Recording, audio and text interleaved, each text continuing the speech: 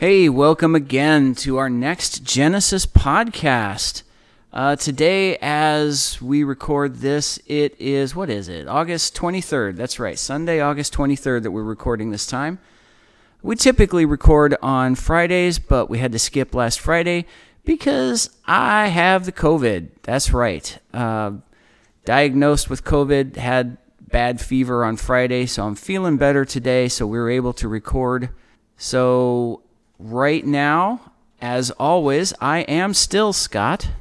And I'm Brad. And I'm COVID-free. And this is not about us.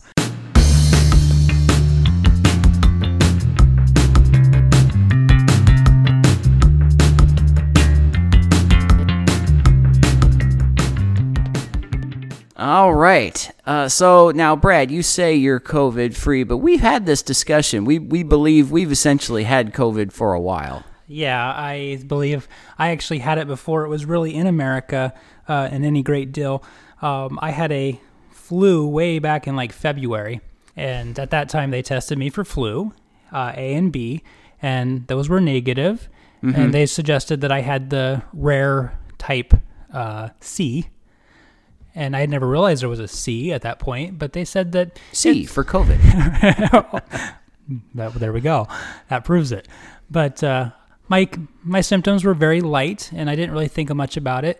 And then, of course, it's not too many more months after that there's the whole pandemic going on, and it made me realize, maybe I had it. But...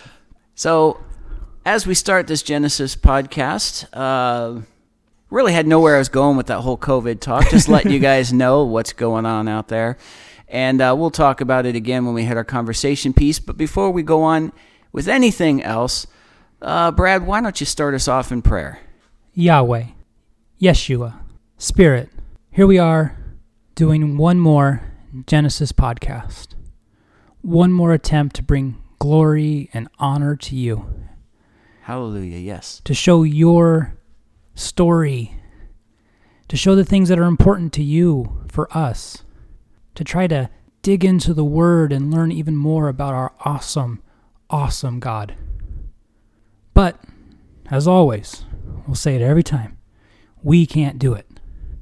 We need you. We need your love. We need your support. We need your encouragement. So, God, will you be a father to us now and lead this conversation to the things that are important, the things of you. We invite you in as the honored guest. We love you. We adore you. So be it. Amen. Amen. Thank you for that. And just on a brief note, just to wrap up this whole COVID thing, I brought it up in the middle of this. It really has no bearing on Genesis, but just to say, hallelujah. In the middle of this, we still praise you, God. We still thank you. I thank you for that prayer, Brad, and we just... in the midst of any garbage going on in all of our lives, I just want to encourage you. Just keep praising him. He's still God, and he deserves our praise in the middle of any junk that's happening in all of our lives. Use that as an opportunity to praise him. Hallelujah. Absolutely. Total agreement. So anyway, we're going to get into Genesis 3:6, which is our next verse. I'm going to read a few verses all at the same time here. I'm not sure how many I'm actually going to get into today, but we're going to do Genesis 3:6 through Genesis 3:10. Right now, starting with verse 6. And when the woman saw that the tree was good for food, and that it was a delight to the eyes, and that the tree was to be desired to make one wise, she took of the fruit thereof and did eat. And she gave also unto her husband with her, and he did eat. And the eyes of them both were opened, and they knew that they were naked. And they sewed fig leaves together, and made themselves garments. And they heard the voice of Yahweh Elohim walking in the garden toward the cool of the day. And the man and his wife hid themselves from the presence of Yahweh Elohim among the trees of the garden. And Yahweh Elohim called unto the man, and said unto him, Where are you? And he said, I heard your voice in the garden, and I was afraid, because I was naked, and I hid myself. All right, so that's Genesis 3:6 through 10. Might not get into all of that today, but it's all kind of connected here, so I wanted to include it at least once in a read-through. Let's go back to Genesis 3:6, which we also read in our last Genesis podcast. We didn't quite get to Genesis 3:6, but we included it as well because some of the things here had to do with earlier verses, and we wanted to wrap them in all together. So I might be going over a few things that we've already discussed in the podcast previously.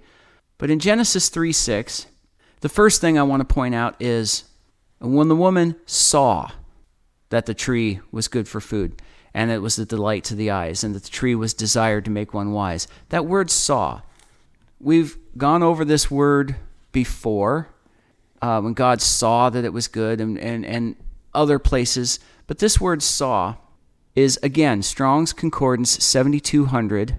The word is ra'ah, and it means to see, either literally or figuratively, to enjoy, to discern, to approve, to provide, to cause to see.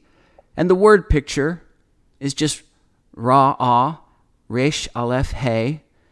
And we've discussed this before, so I'm kind of rehashing this word.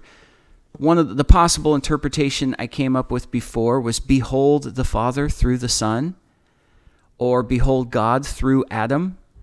It's to see, it's to cause to see. And so there's not really anything new in this word I want to point out. I'm just kind of highlighting the word again because it's talking about here, when the woman saw.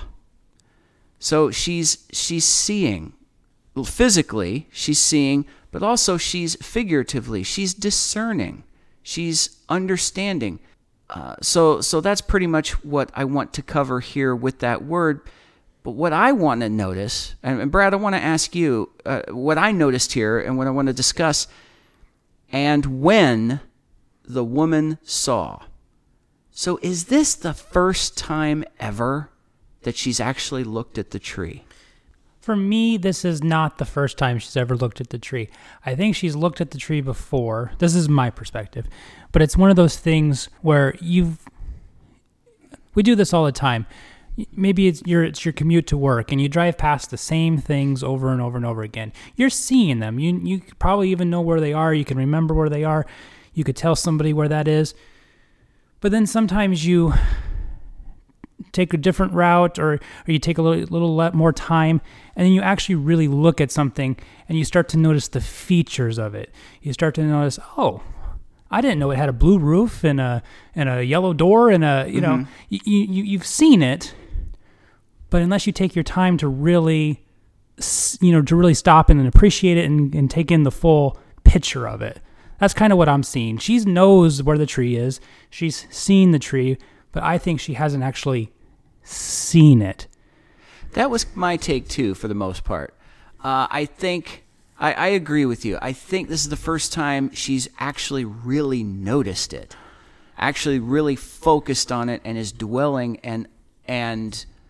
Like you said, it's like, oh, that's what's going on over there. It's she's seen it before, but she hasn't stopped and really just paid that close attention. Really appreciated it. And I believe we kind of talked about this last time.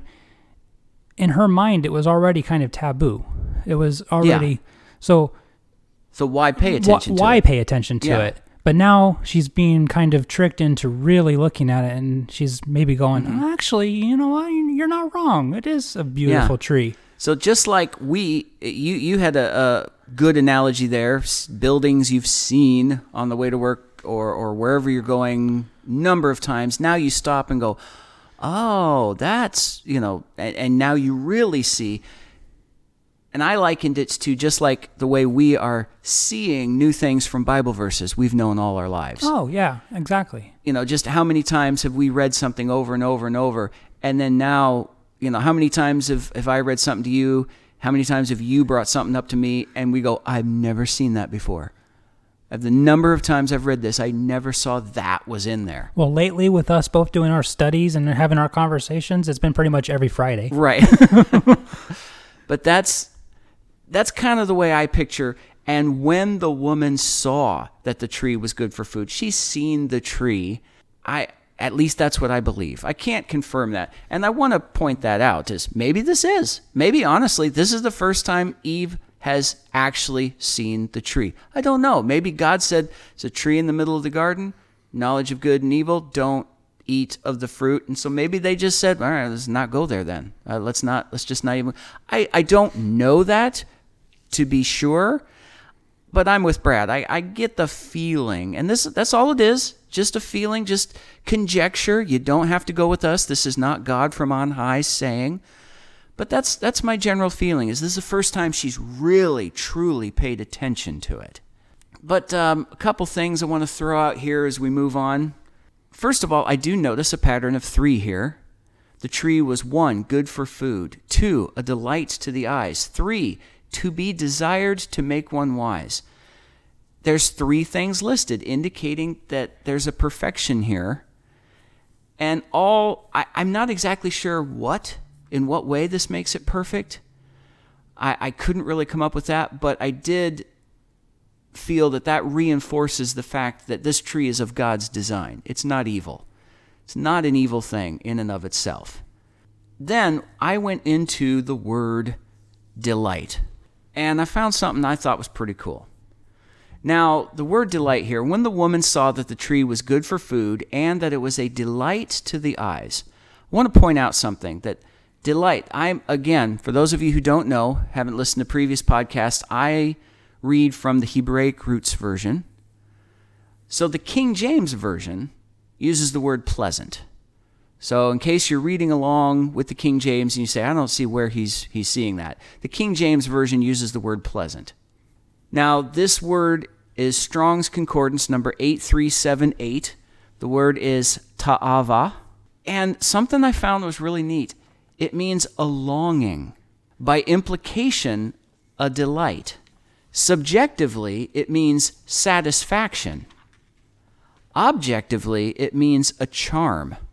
Now, the word picture here is ta'ava, tet, aleph, vav, he. And I came up with a few possible interpretations. In this basket is the teaching of a nail revealed. And remember, it's a delight, which means a longing, a desire for this. Now, on the flip side of this, that could be like a longing for God, a longing that He's placed within each one of us. You could think of it that way. In this basket is the teaching of a nail revealed, to fill that longing.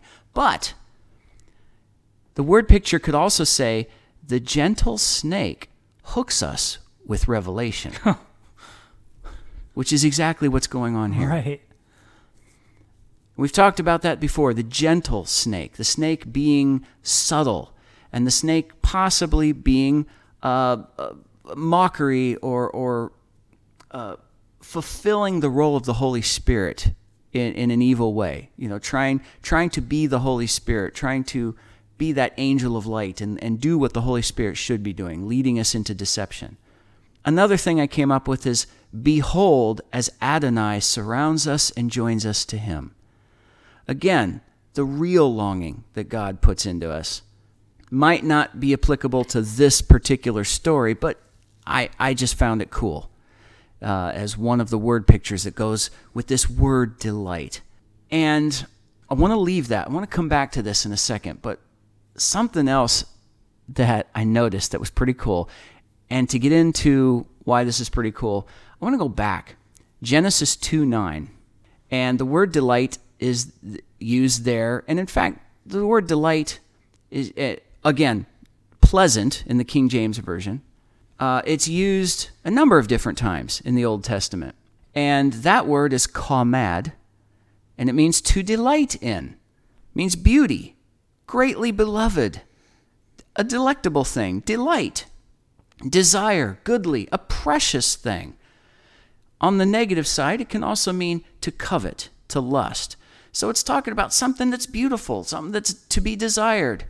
And Genesis 2:9, for those of you who don't know, specifically, it's, and out of the earth made Yahweh Elohim to grow every tree that is pleasant to the sight and good for food. The tree of life, also in the midst of the garden, and the tree of knowledge of good and evil. So it's just talking about every tree in the garden was enjoyable. It was pleasant. It was a delight. It was enjoyable to look at. a delight to behold, if you want to think about. So would you get a good impression about, every tree being pleasant, delightful from that description that we just read there? Yeah, when you especially look into that word, it makes it even better. I find it funny, English, we say pleasant, and we kind of limit that word as, okay, it was pleasant. When you say delightful, it sounds even more.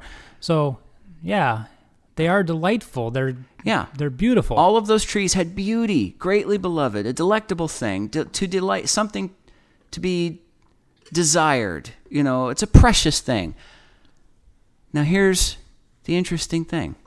This word delight, Strong's Concordance 8378, a longing, is the only time it's used in the Old Testament. Really? Right here. That I could find. There might be some other uses from what I could determine, at least when it's defined as pleasant or delightful. Maybe there's another term out there that it could be interpreted that this Hebrew word was used. But the only time I could find it used was this right here, Genesis 3:6. This tree, this particular tree, when the woman saw that the tree was good for food and that it was a delight to the eyes. So there's a longing here. This one is defined different. The other trees that are defined as pleasant and delightful, essentially the word means beauty. Just enjoyable. This particular tree, pleasant, delightful, means there was a longing. There was a hunger for this. There was something drawing about it. And I found that very interesting, that it's solely this tree that's defined that way. I don't really have any other conclusions to go along with that. I just found that fascinating. This tree is unique. And again, we miss that in English, that pleasant, delight. They're used interchangeably many times in the Old Testament, but in the Hebrew, this one's different. Nowhere else really to go with that. But yeah, something to ponder, something to consider. The tree with the fruit of the knowledge of good and evil, it was unique. And we already know that. We already know that it was unique. There was only one tree like it in existence. There is only one tree like it in existence. But here we also have the Hebrew word being the only time used to define it. And again, I could be wrong. That Hebrew word could be used in other places. Just in my research, I couldn't find it when looking up anything that had to do with delight, anything that had to do with pleasant. I couldn't find it in the Old Testament. It was not, this particular usage was not being used again. That's interesting. Now, something else I found, and this was really cool to me, because I wrote this down. The focus is on the tree and not the fruit. If you go back, when the woman saw that the tree was good for food, she doesn't say that the fruit was good for food. She says specifically when the tree was good for food. It was a delight to the eyes. Then the tree was to be desired to make one wise. I wrote that down. I noticed the focus is on the tree and not the fruit. And then what I did is, after I wrote that, Brad, you posted, I believe it was the 8th podcast of Genesis. Now, I re-listen to all of our podcasts so I can make corrections. I can go, oh, I was talking badly there. I can adjust myself, do things like that. And also so I can catch things that I forgot. Maybe I can, catch myself. Oh, I messed up there. There was an error. I need to fix that. Things like that. Well, Brad, you brought up in Genesis, the podcast of Genesis 8, the definition of the word tree at that time that I didn't. And I had forgotten about this. And you brought up that it's Strong's Concordance 6086. The word is eights. And that the definition can mean tree, but do you remember this? It can also mean carpenter. Carpenter. Gallows. It can also mean gallows. Yeah, it had and then several wood-related products, such as sticks, wood, things like that. But that made me realize the focus is the carpenter. The focus is the gallows, the event that saved us. The focus is not the fruit. The focus is the fruit giver. The word picture here, ayin, sade, I hope I'm pronouncing those right. Possible interpretation, fountain of righteousness. Possible interpretation, to see and desire, which again goes back to the fact that there's a longing for this. I'm still in kind of that place where I'm like 80% there. I haven't really come to a lot of conclusion. I haven't come to a final conclusion. Boom, mind-blowing, a bright light in the mind that goes, that's it. Oh man, it all comes to this. But I'm like 80% there. I see these fascinating images. They're all connected. Fruit of the event should be shared, but we weren't ready. The event hadn't happened yet. We didn't understand. Yes. We didn't understand the sacrifice yet.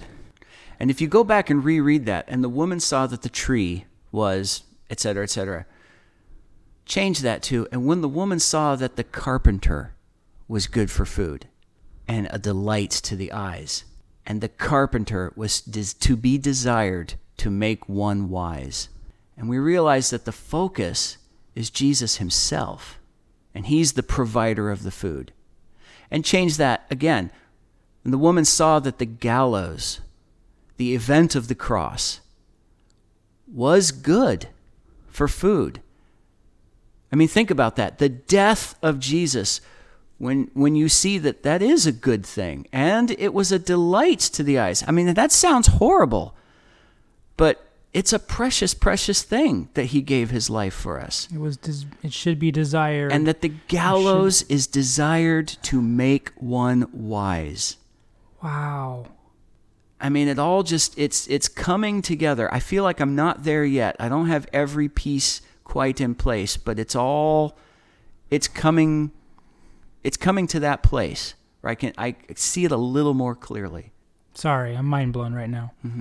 And here we are talking about this, and that's why, again, the tree of the fruit of the knowledge of good and evil, it is not an evil thing. It is godly. It is, God knows good and evil perfectly, and this is part of his nature. And again, we're going to go back to here in Genesis, we see the end. From the beginning, we see the end of everything. And we see that God's plan from the beginning was to send his son for us, to die for our sins, to redeem us all. And here we have a picture of that is a desired thing. Okay, just a couple other things to wrap up this verse, Genesis 3:6. And I believe I've mentioned this before. A couple things I think I mentioned in the last podcast, but I'm going to reiterate here. Now, I don't know what you thought when you heard this story, Brad, growing up, but I always kind of got the impression that Adam was not there. I always got the idea that Adam was at another place doing something else, and the serpent kind of came up, got Eve by herself. But no, right here, it says, and she gave also unto her husband with her.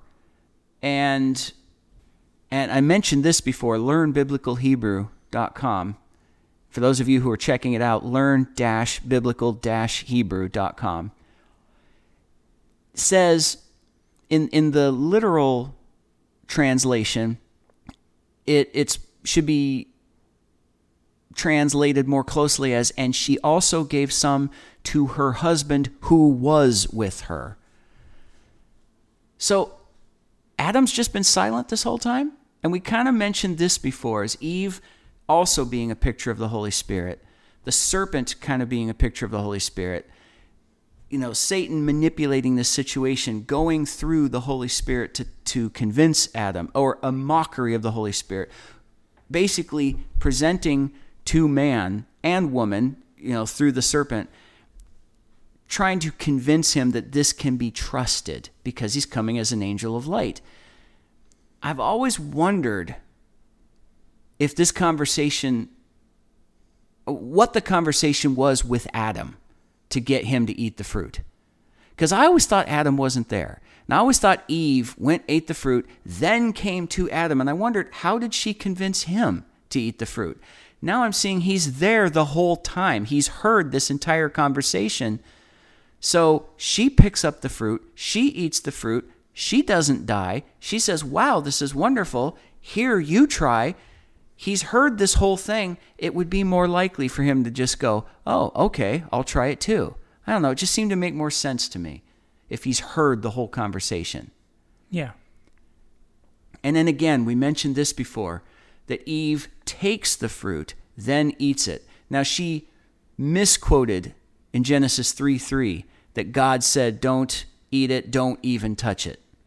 God never said that. So here, we mentioned this before. When Eve took of the fruit and didn't die, did that embolden Eve to eat once she touched it and lived because of her abusing Scripture, so to speak?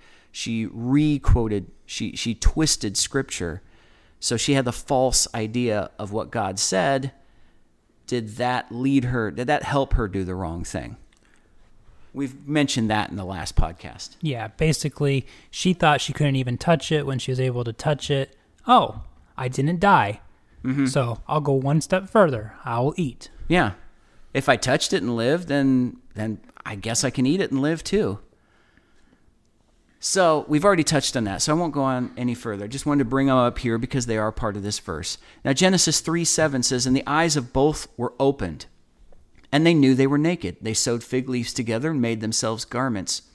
I want to point out here, John 9:41 says, Jesus tells the Pharisees, if you were blind, you would have no sin. But now you say, we see. Because of this, your sin is maintained. Genesis 3:5, the serpent says, then your eyes shall be opened. I maintain the fact, to me, again, you guys might disagree with me. This is just something I believe. I maintain that the fruit didn't kill them. The fact that they sinned once they knew good and evil did. When they were blind, they were innocent. When they could see, now whatever evil they did was held against them. Again, to see is to understand. To see literally or figuratively. To discern. I think that's what killed them. The eyes of both of them were opened. That's what causes them to die. Now they can see good and evil. Now they understand good and evil. Now it's going to be held against them, whatever sin. Again, like Jesus told the Pharisees, if you were blind, you would have no sin. Why? Because they can't understand they're doing wrong. Eyes. Strong's Concordance 5869. It's pronounced ayin. And it means an eye, either literally or figuratively. Now, this was interesting too. Now, Brad, we've talked about this before. The word, or the Hebrew letter ayin, also the word picture is eye, to see, to experience, the appearance of something, to understand. And it also means, in the middle of this, it means a fountain. And we've kind of talked about this before. I believe we brought it up several podcasts ago. Fountain, where did the fountain, where does that come into all this? Just a fountain in the middle of all this being seen and understanding terminology. This is what I found out. An eye, now the eyes, 5869, ayin, it means an eye, literally or figuratively. By analogy, it means a fountain, as in the eye of the landscape. So if you're in a plane looking over, a grassland area and you've got a fountain right in the middle of that, if you picture it as like the eyeball or the eye in the middle of the landscape. I see that. And that's where they get fountain. I thought that was interesting. Yeah. It also means this word eyes means outward appearance or color.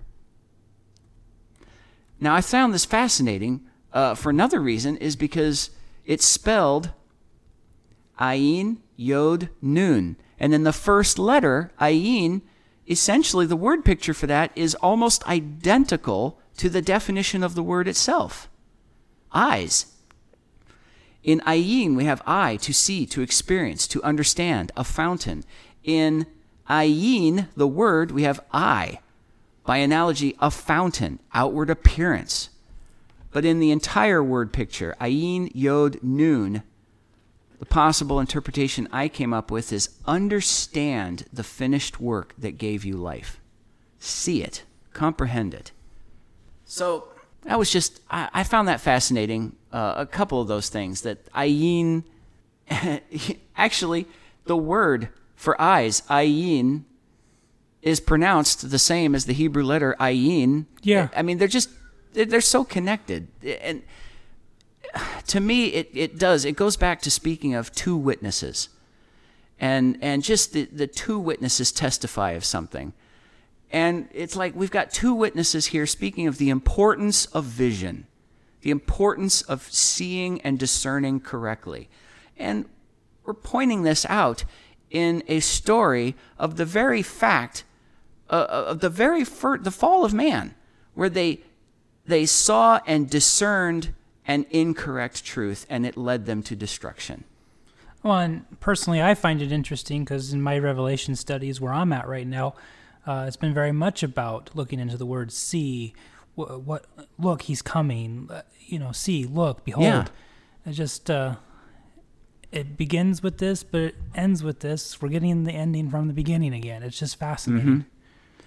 And just the importance, to all of you listening, the importance of vision, the importance of seeing God truly for who he is, not what man wants him to be, not what we personally, selfishly want him to be, but seeing him correctly. Yes, truth. Now, going on, that phrase, and made themselves garments. Now, before I move on, did you have anything else to say about vision or anything like that? No. Well, okay, maybe. In a way, you're touching on this now, and it kind of is kind of the same opinion that I had when I looked into the Greek for see, and I made a connection that was also figuratively, that was also see him in your mind. Mm-hmm. And so I made the connection that the way we see God is also how we should love God. We should see him with our mind, our heart, our soul. The way we see him is the way we love him. And I'm sorry, I'm in mind blown stage still. So my thoughts are not, they're not here. I'm like you.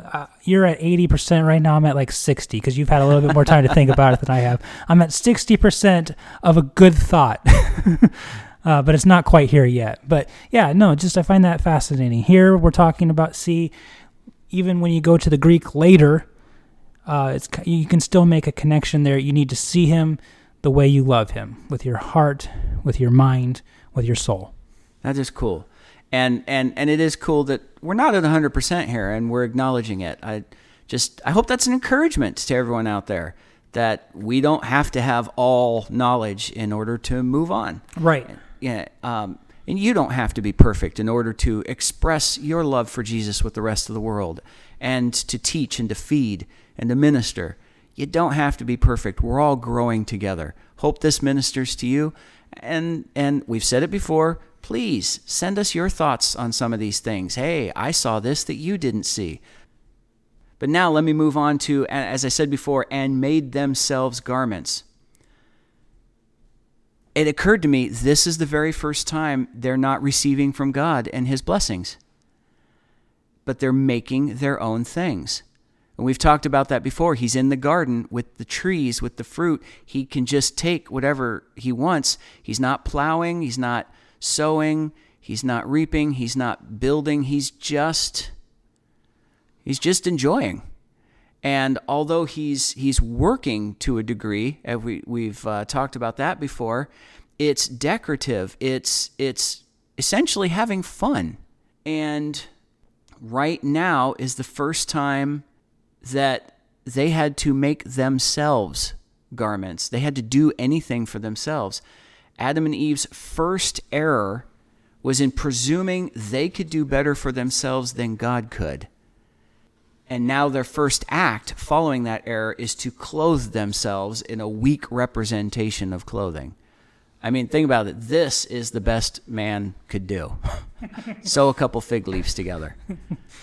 And we still do this today. Mm-hmm. We still think we can do better for ourselves. We don't need no one. We don't need a God. Oh, exactly. That's my point. That's the representation here. The physical representation of spiritual truth. This very act is still going on countless times in the world today. Mm-hmm. We are saying, no, I'm gonna eat of the tree. I'm not going to obey God. I'm going after this myself. I'm going to do what I think is best for me, because what I think is best for me is better than what God has for me. And this is the result.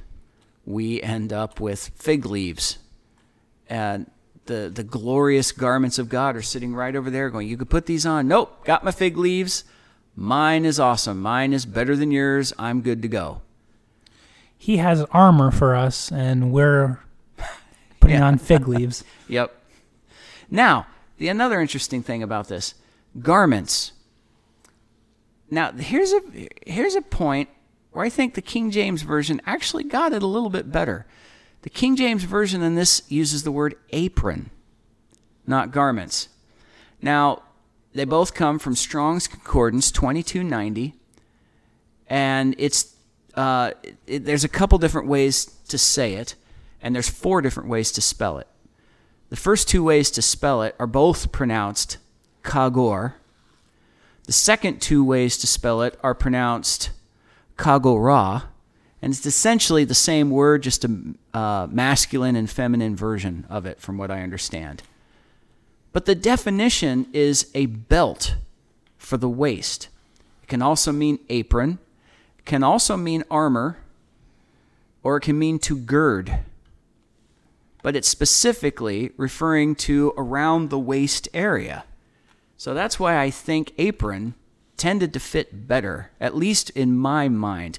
Garments is not bad, but you think of garments, I don't know about you, Brad, but I think of garments as, covering you, the from the shoulders to the feet, or at least around the way, pants, shorts maybe, but I think of shirt and shorts or pants as a garment, or a robe covering you. Yeah, and in some versions it just talks about just covering the loins. Mm-hmm. So yeah, no, you're right. I think of a very small, almost bikini-like outfit here. Yeah.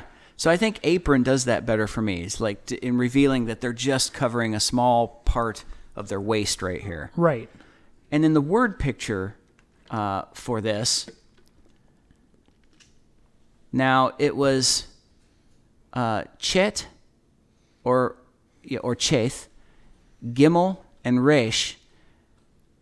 And a possible interpretation I came up with is pride cut off Adam. Yeah. So it seems to go in line right along with the story right here, which was a good word picture. But that's what that jumped out at me. Now Genesis 3:8 says, "And they heard the voice of Yahweh Elohim walking in the garden toward the cool of the day, and the man and his wife hid themselves from the presence of Yahweh Elohim among the trees of the garden."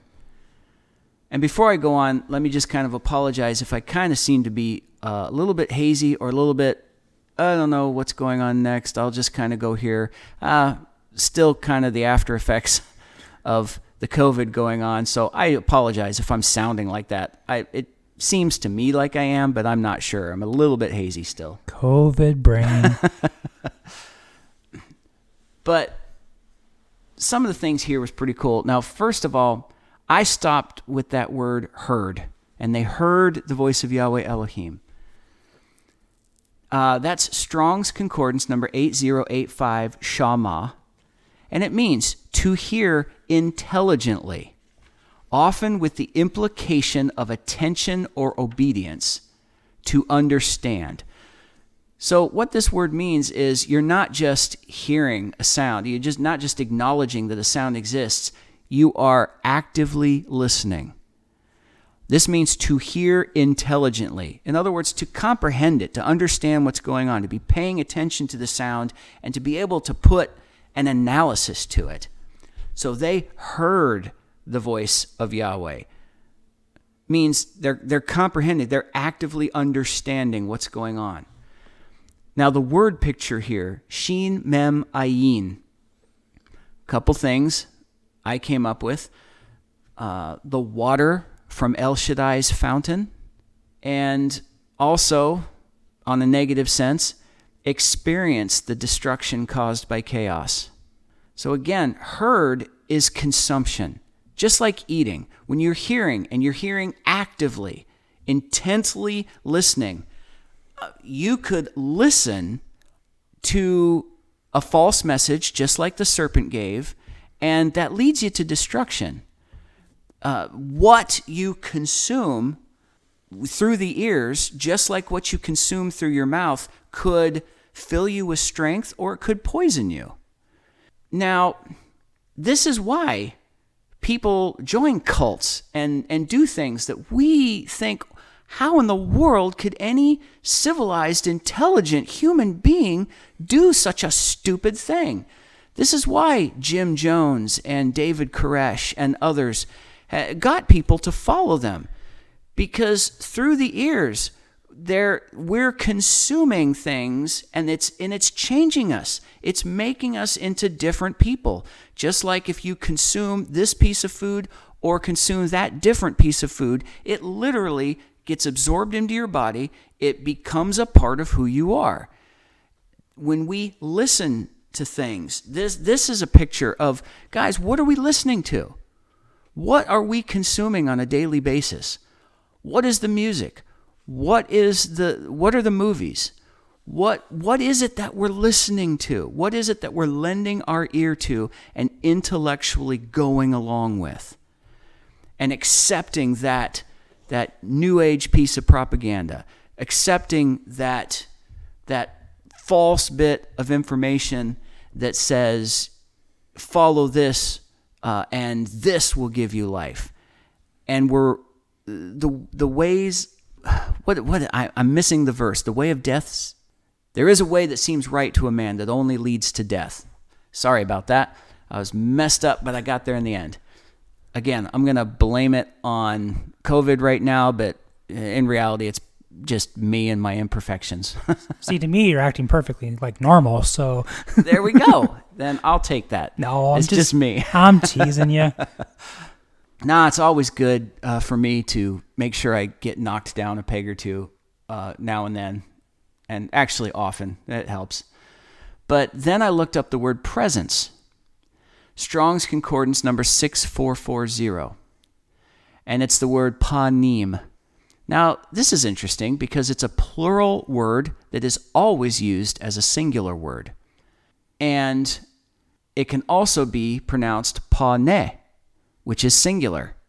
So either one of them, they're interchangeable. Now, it means the face. That's it. Now it can be used, I take that back. It's the face. It can be used in a great variety of applications, both figuratively and literally. So there's a wide variety of words that can go along with this, but really it all comes down to the definition is the face. So the presence of God is the face of God. I mean, think about that. They ran from his presence. They hid from his presence. They were hiding from his face. Which is interesting because I recently talked about this in my last Revelation 1 too, why we can't see the face of God. Yes. They've sinned, and now they can't see the face of God. Yes, and it ties in so well, exactly, with what you'd been talking about too. The presence of God. They were dwelling in the presence of God. So they saw his face constantly. Now he calls out, they hide from his face. He's obviously still there. He's obviously everywhere. This is God. He's everywhere in the garden. They cannot hide in a place where he is not, but they can hide from his active presence, from his face. That is his most intimate and personal place. It's where he is the most intimate and personal with us, his presence. They didn't want to face him. They were not out of his reach. By hiding, they were making a declaration of desire that they did not want that level of intimacy right now. Go ahead. I'm just thinking it's tragic. Yeah. I wonder after they've been expelled and once they're linear beings and they're out of the garden, when you lose a loved one, over time you start to kind of forget what they look like. You know how they made you feel. Yeah. But you kind of forget what they look like. You kind of forget the tone of their voice. It just makes me wonder if throughout his life, if Adam kind of forgot what that face looked like. He remembered it. He remembered how it made him feel. Yeah, I wonder. But it makes me wonder if he kind of just forgot what it looked like. And I'm sorry, that just is painting a tragic picture to me here. Huh. Now, this scene also makes me think that it was common for God's presence to just arrive and speak. And they would always have responded openly and straightly, So I'm inclined to think this isn't a surprise visit. This isn't God knew they'd sinned, and so he's just jumping in. This is a surprise inspection, health inspector here, ready to check your place out. Didn't know I was coming. Sin inspector. Did anybody sin today? Exactly. No, this tells me that this is just the time of day. God shows up. This is just his regular appearance. This is just God frequently coming and spending time with Adam. And it makes me think, this picture makes me wonder, how many times do we hear God and hide? Yeah. How many times does God is regularly wooing us. God is regularly calling us. I've said this before and I'll say it again. God is not hiding from us. We're hiding from him. We can hear God. We can see God as clearly as we can hear and see each other. The reason we don't is not his fault. It's ours. How many times do we actually hear his voice and we run and hide? Because we're so guilty, we're so ashamed that we need to flee his presence in order to feel better about ourselves. Yeah. That's the key, in order to feel better about ourselves. Mm-hmm. Another minor thing I thought of here is panim being plural but treated as a singular. It goes back to the fact that Eloah and Elohim, plural in one, the triune God in one. It just points back to that. So just a small little thing there. But his presence, the panim of Elohim, singular, being treated as singular, but it's plural. So there's just a little thing to throw out there as we move on. I think I'm going to wrap it up here. Well, let me check our time. What's our time looking at so far? About 50 minutes. 50 minutes?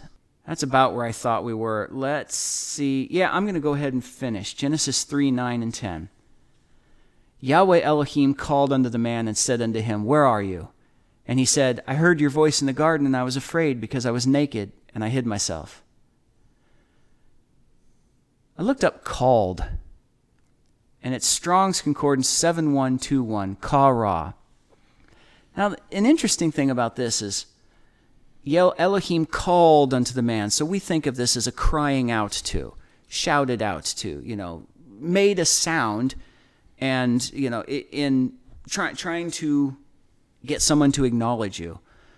But every time in the Bible before this that the word is used, it means to name something, which is another variation of this word. Kara can mean name. So all of the animals were brought before Adam, and he called them whatever, Eve is created, the woman is created, and she's brought before Adam, and he called her woman. Even God called the day, and he called this period the night, and he named things, essentially. This is the first time we see the word used crying out to get someone's attention. And this word can mean to name something, but it primarily means to call out to. Properly, it means to address by name, but it is used in a wide variety of applications. Now, the word picture here, Kof Resh Aleph, I found something fascinating about this, but I'm going to say what it is, and then I'm going to move on. I'm going to come back to this. The guy behind the bull. I know. You guys can't see it right now, but Brad just squinted like, what in the world? So I figured at first I came up with that interpretation, and I'm like, why am I seeing that? And the more I thought about it, the more I thought, that is so appropriate. And I'm going to go on with why that matters. See, that was only 4% of an idea forming, so I got a long way to go on that one. So then I went to afraid.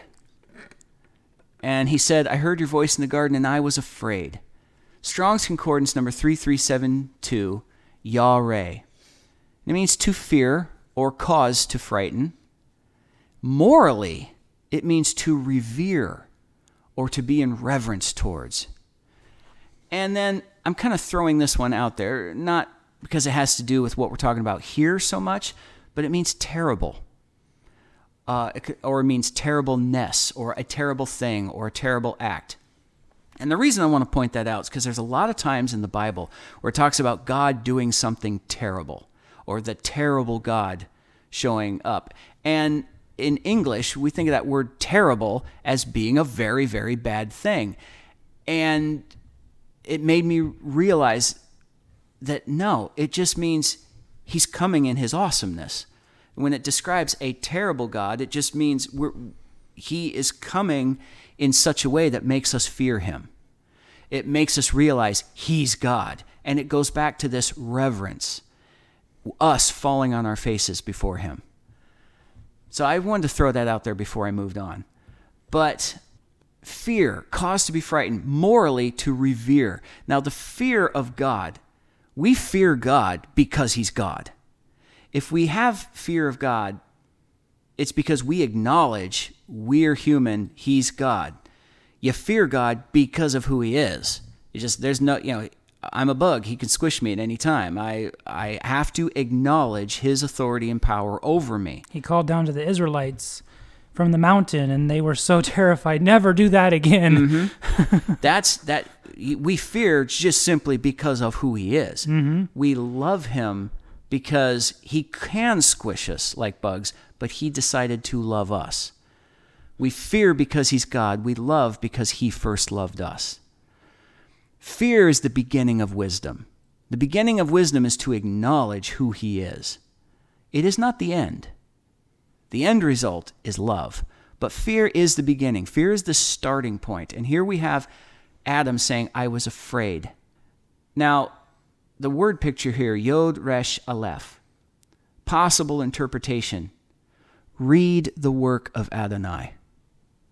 That will teach you to fear. Fear is just understanding he is God. So read the gift that he's given you in this Bible. Read that and understand who he is and fear him. Acknowledge him as God. Again, just one possible interpretation that jumped out at me. You might come up with something different, and yours is absolutely correct if you're following the word picture here.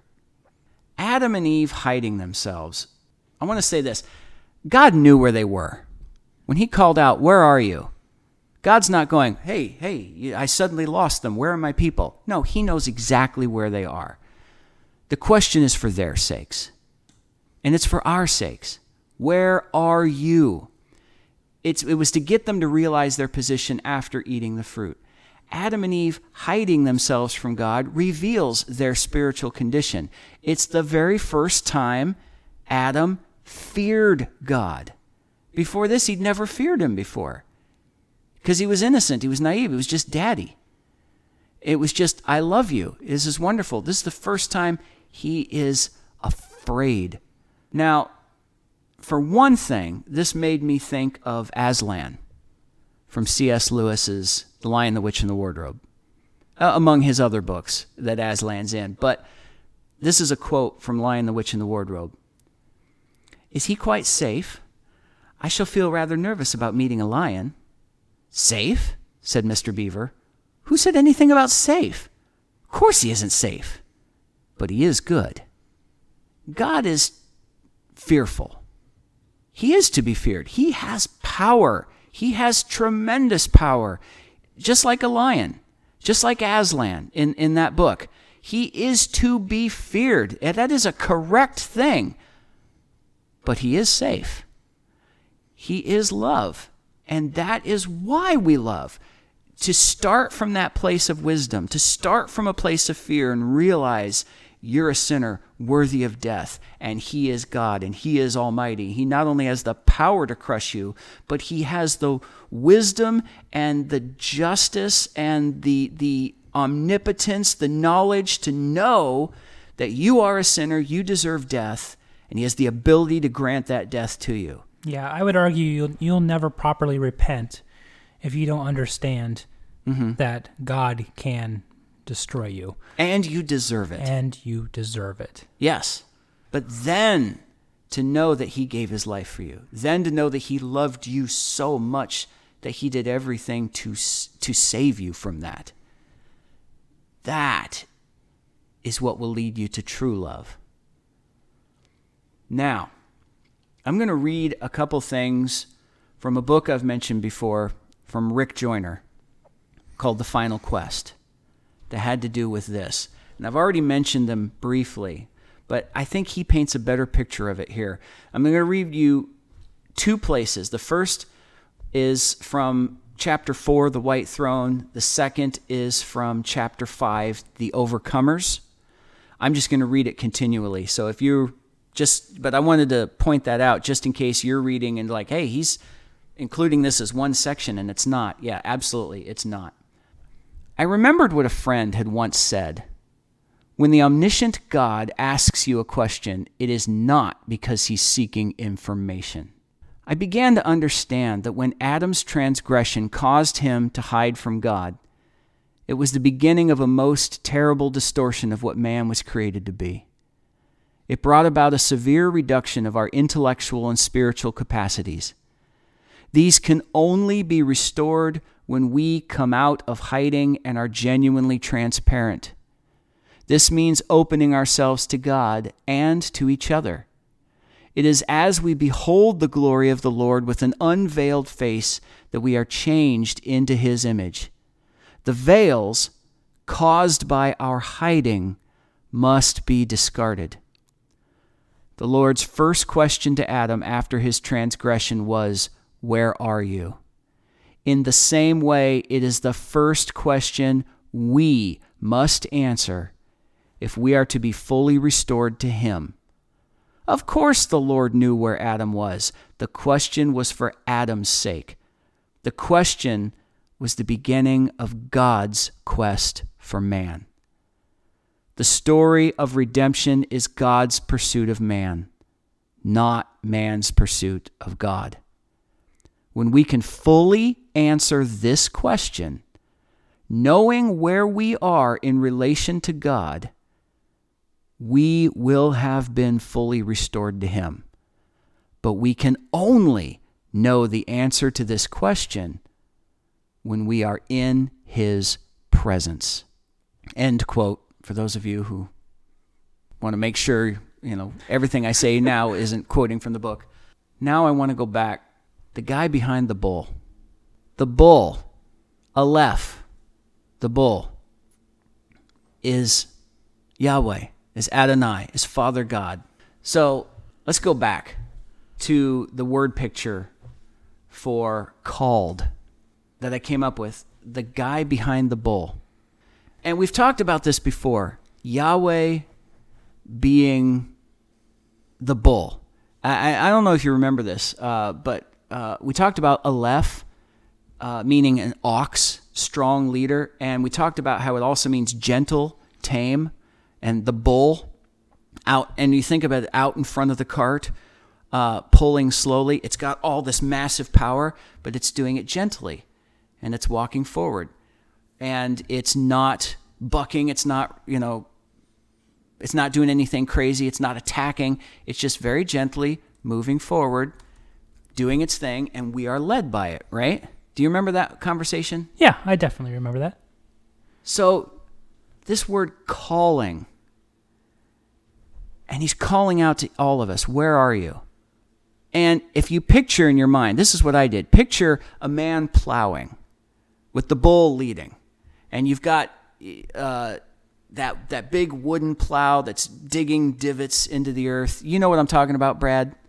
That the bull is pulling forward and the plow is you're tilling up the earth. You're plowing. Yeah. You're plowing the earth. And the word picture here is the guy behind the bull.